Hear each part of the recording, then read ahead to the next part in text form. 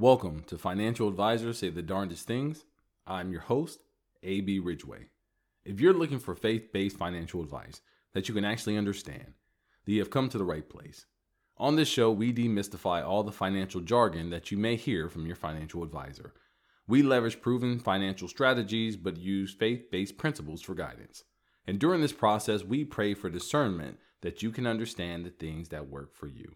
This program is for the beginner. Those who want to learn about finances but doesn't have the time or willingness to go get a master's of business administration in finance or sit through an 8-hour online course just to figure out what a bond is. So if you're like the other millions of investors that wish they knew what their advisor was talking about, be prepared to be prepared. So sit back and relax, not if you're driving, as we get the show started. Hey B, cue the music. Let's make this happen. Where the moon shines bright, I wanna dance under the stars tonight. Hello everybody and welcome back. This is the second episode of a 4-part series called How to Choose a Financial Advisor. The first part was called Types of Financial Advisors, where we broke down the difference between robo-advisors, online advisors, and traditional financial advisors. If you didn't listen to that show, you may want to go back and do so, because today we will be talking about these services and how to choose them. But first, let's start off as always with the scripture of the day. 1 Peter chapter 4, verse 10, as each has received a gift, use it to serve one another as good stewards of God's varied grace.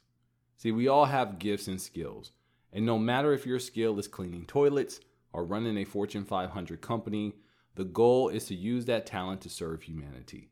Just as we encourage our clients to use portions of their assets to further a cause they are passionate about, whether it's animal rights, missionary work, or even financially backing food services for the less privileged, we encourage professionals to use their talent in the same fashion, using it to do God's work and serve. Our word of the day is going to be fee only and fee based. We have 2 today, maybe a special bonus, right? It's just hard to explain one without the other. So we're going to have 2 today, fee only and fee based. By the end of the podcast, you should be able to know what these terms mean and how you can use them to help you choose your advisor. Today, we're going to be talking about financial advisor services. Before we get into how to choose your financial advisor based on these services, let's go over a brief list of services that a financial advisor may talk to you about. First is goal planning. What is the purpose of this money? It could be to buy a house. It could be to fund long-term care, to take care of an elderly parent. It could be to send your child to school. Goals are important because if we don't know where we're going, we really don't know how to get there. Second is budget and cash flow. Where's your money and where is it going? And that's one of the biggest issues we see nowadays is that restaurants are taking money from clients. So whether it's a waiter or a DoorDash, a food service that brings it there where delivery service is $5 plus you're tipping the person, which can run you another $5. So now you're spending $10 extra on every meal that you send.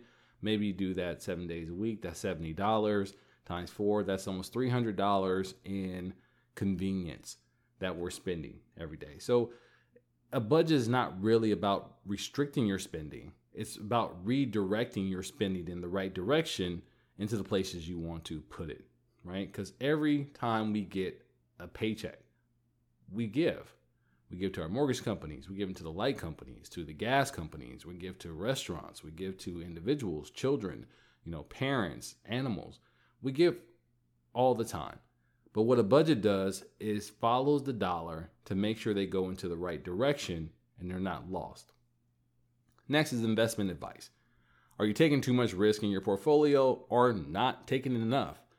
I think that is an aspect we don't talk about that much because everybody wants to be financially secure, but nobody wants to take the risk to get there. And the phrase is, you don't get rewarded for the risk that you don't take. So some people need to keep up with inflation, which can average between 2 and 3% depending, right? But they want to get into something super secure that's only yielding 0.5%. That's not going to work, right? As we keep going, estate planning. Who is going to get what if something happens to you, God forbid? Estate planning is very important because it just sets up these alternatives to our main goals. What if we don't make it to age 70? What's going to happen to the people who are left with your assets? Because they have to do something with it, whether it's all in cash, whether it's a house, rental property, vehicles, boats, whatever it may be, they need to do something with it. And estate planning gives you the opportunity to guide what is done with your stuff when you're left and you have no control over what happens. Education planning. Hey, you have kids? Are you going back to school? How much debt will you be willing to incur? Or will you pay for it out of pocket? Or maybe is your employer going to pay a portion of your education? Is it going to go to a new career? Is it going to go to your current career? Are you going to go in-state or are you going to go out of state? Are you eligible for maybe a scholarship, right? A grant, something. We need to figure those things out. Retirement planning.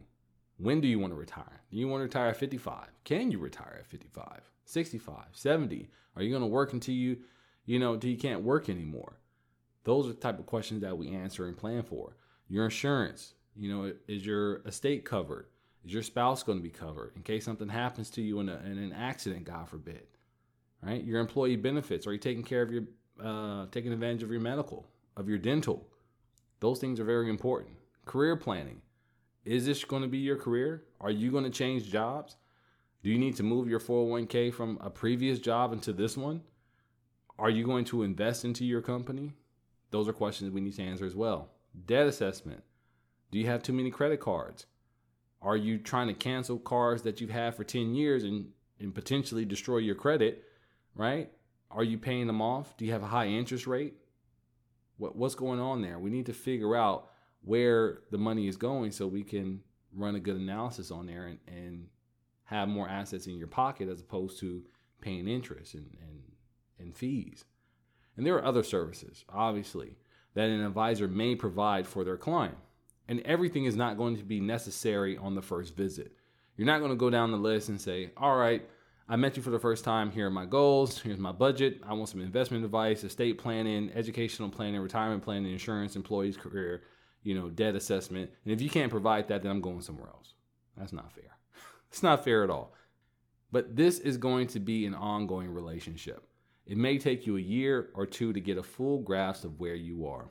Even though the financial plan may be established with all the right documentation in a few months, it takes time for the plan to be implemented and see if it is even functional. So we can draft up this idea of where we're going to be, but life happens. I don't think any of the financial plans in 2019 had COVID-19 as one of the lines. During COVID-19, this is what your income may go down to. You're going to stop doing this, and this is how you're going to have to adjust your budget. It doesn't happen.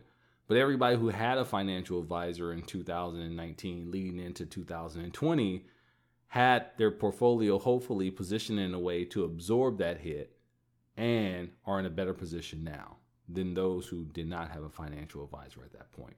Now, let me give you an example.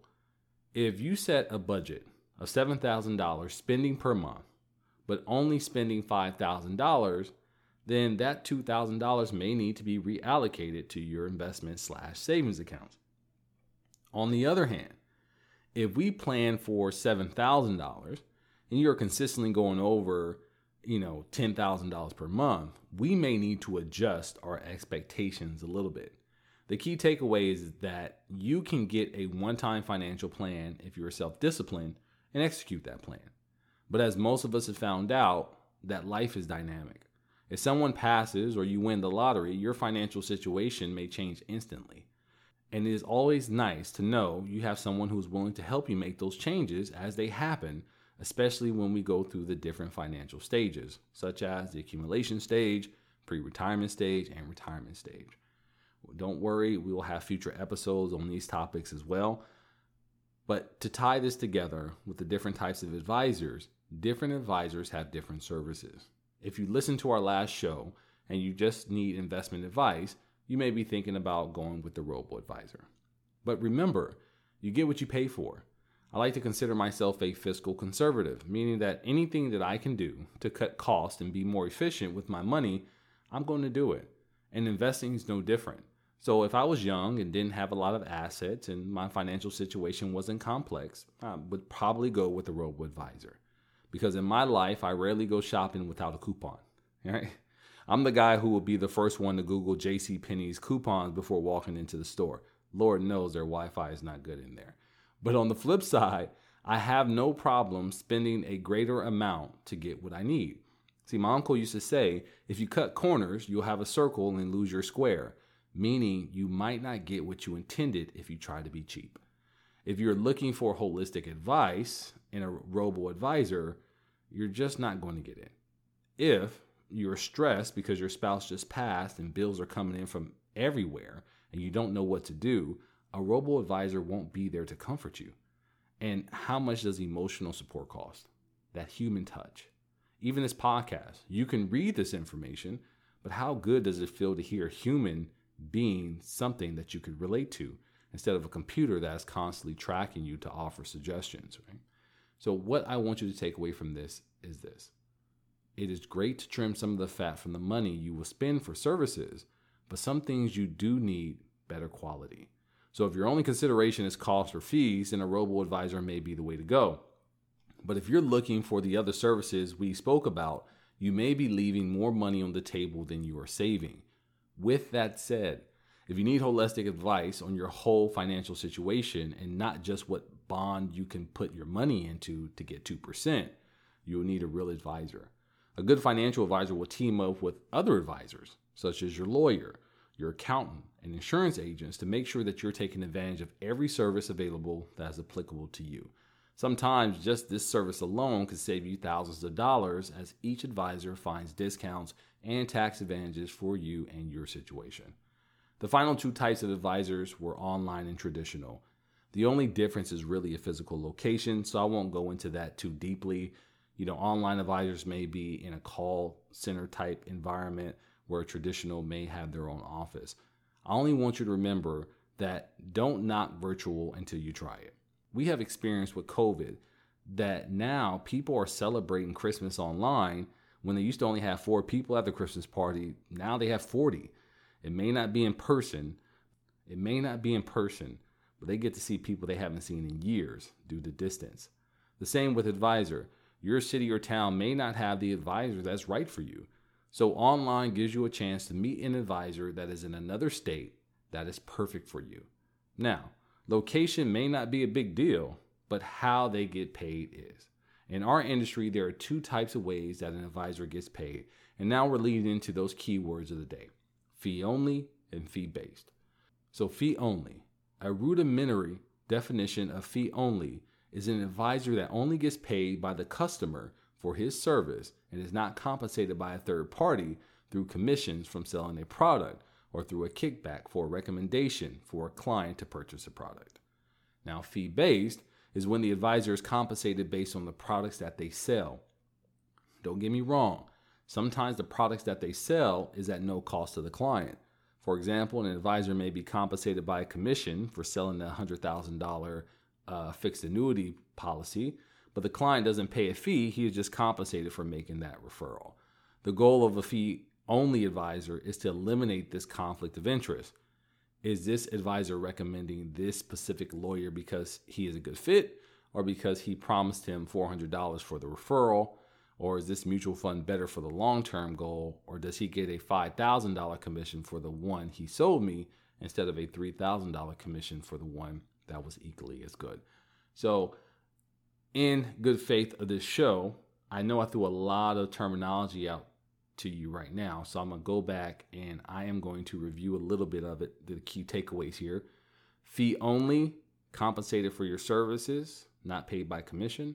Fee base is strictly commission. Sometimes you'll have a hybrid, as I talked about on the other show, where some of the investments you can get into, they are based on the service. But most of the time we talk about fee based, we're talking about commission here. And that is the problem with a conflict of interest. Just because it exists doesn't mean that is going to be the case.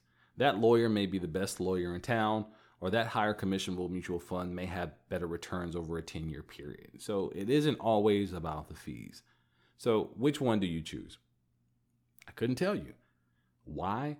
Because if I was to recommend which one is better than the other, I will be creating the same thing I am trying to help you avoid, a conflict of interest. And you're asking me how? Well, I own a fee-only advisory service. If I tell you that fee-only is better because they get paid only for the service they provide and have no third-party incentive for recommendations, then I'd benefit from that choice because you would be more willing to come to me. And that isn't right. This show is to provide information for clients so they can make the best decision for themselves. I can't do it for you. But as a financial advisor, I can give you the information you need so you can't tell anyone you didn't know. Because knowledge is power. See, my recommendation is to speak to both types of advisors and figure out what type works for you. If you just need a mutual fund, a fee-based advisor may be great. You pay one time, get a good product, and go on about your business. You don't have to pay $2,000 for someone to evaluate your finances and tells you to go buy the same fund. Fee only, in my opinion, are for clients that need someone they can trust. Someone who is willing to go to the estate lawyer's office and sit in on a meeting to make sure they have the proper verbiage in your will and power of attorney to safely transfer your assets. Fee-based don't necessarily need to do what is in your best interest. They just need to do what is suitable based on standards set up by the financial regulatory authorities. So my final thought is this. You want someone who's going to serve you and always act in a fiduciary capacity. That's that word again, fiduciary. Fee only is all about services. Fee based is about products. So I'll make it simple here. Fee only is about service. Fee based is about products. So if you just need a portfolio and trust they act in your best interest, then fee based may be a good option. But if you are like 90% of my clientele, you want an advisor that's going to take your whole financial picture and use that to construct your investments and manage those financial aspects so your whole livelihood is not dependent on how the stock market did that day. Well, I hope that you've been blessed. As always, this episode was created by A.B. Ridgway, owner of A.B. Ridgway Wealth Management, a virtual and in-person fee-only advisor that believes that financial advice should be custom-made. If you need help figuring out your finances, feel free to reach out to us at 337-414-3686 or visit our website at www.abridgwaywealthmanagement.com and schedule a free consultation. At our firm, we practice what we preach, so if you need information or a better explanation of what you heard today, give us a call and we'd love to have a discussion on how we can serve you. I'm A.B. Ridgway, and I'll see you on the other side of your blessing. Hey, B, cue the music. These people got places to go and things to do. I wanna go where the moon shines bright. I wanna dance under the stars tonight.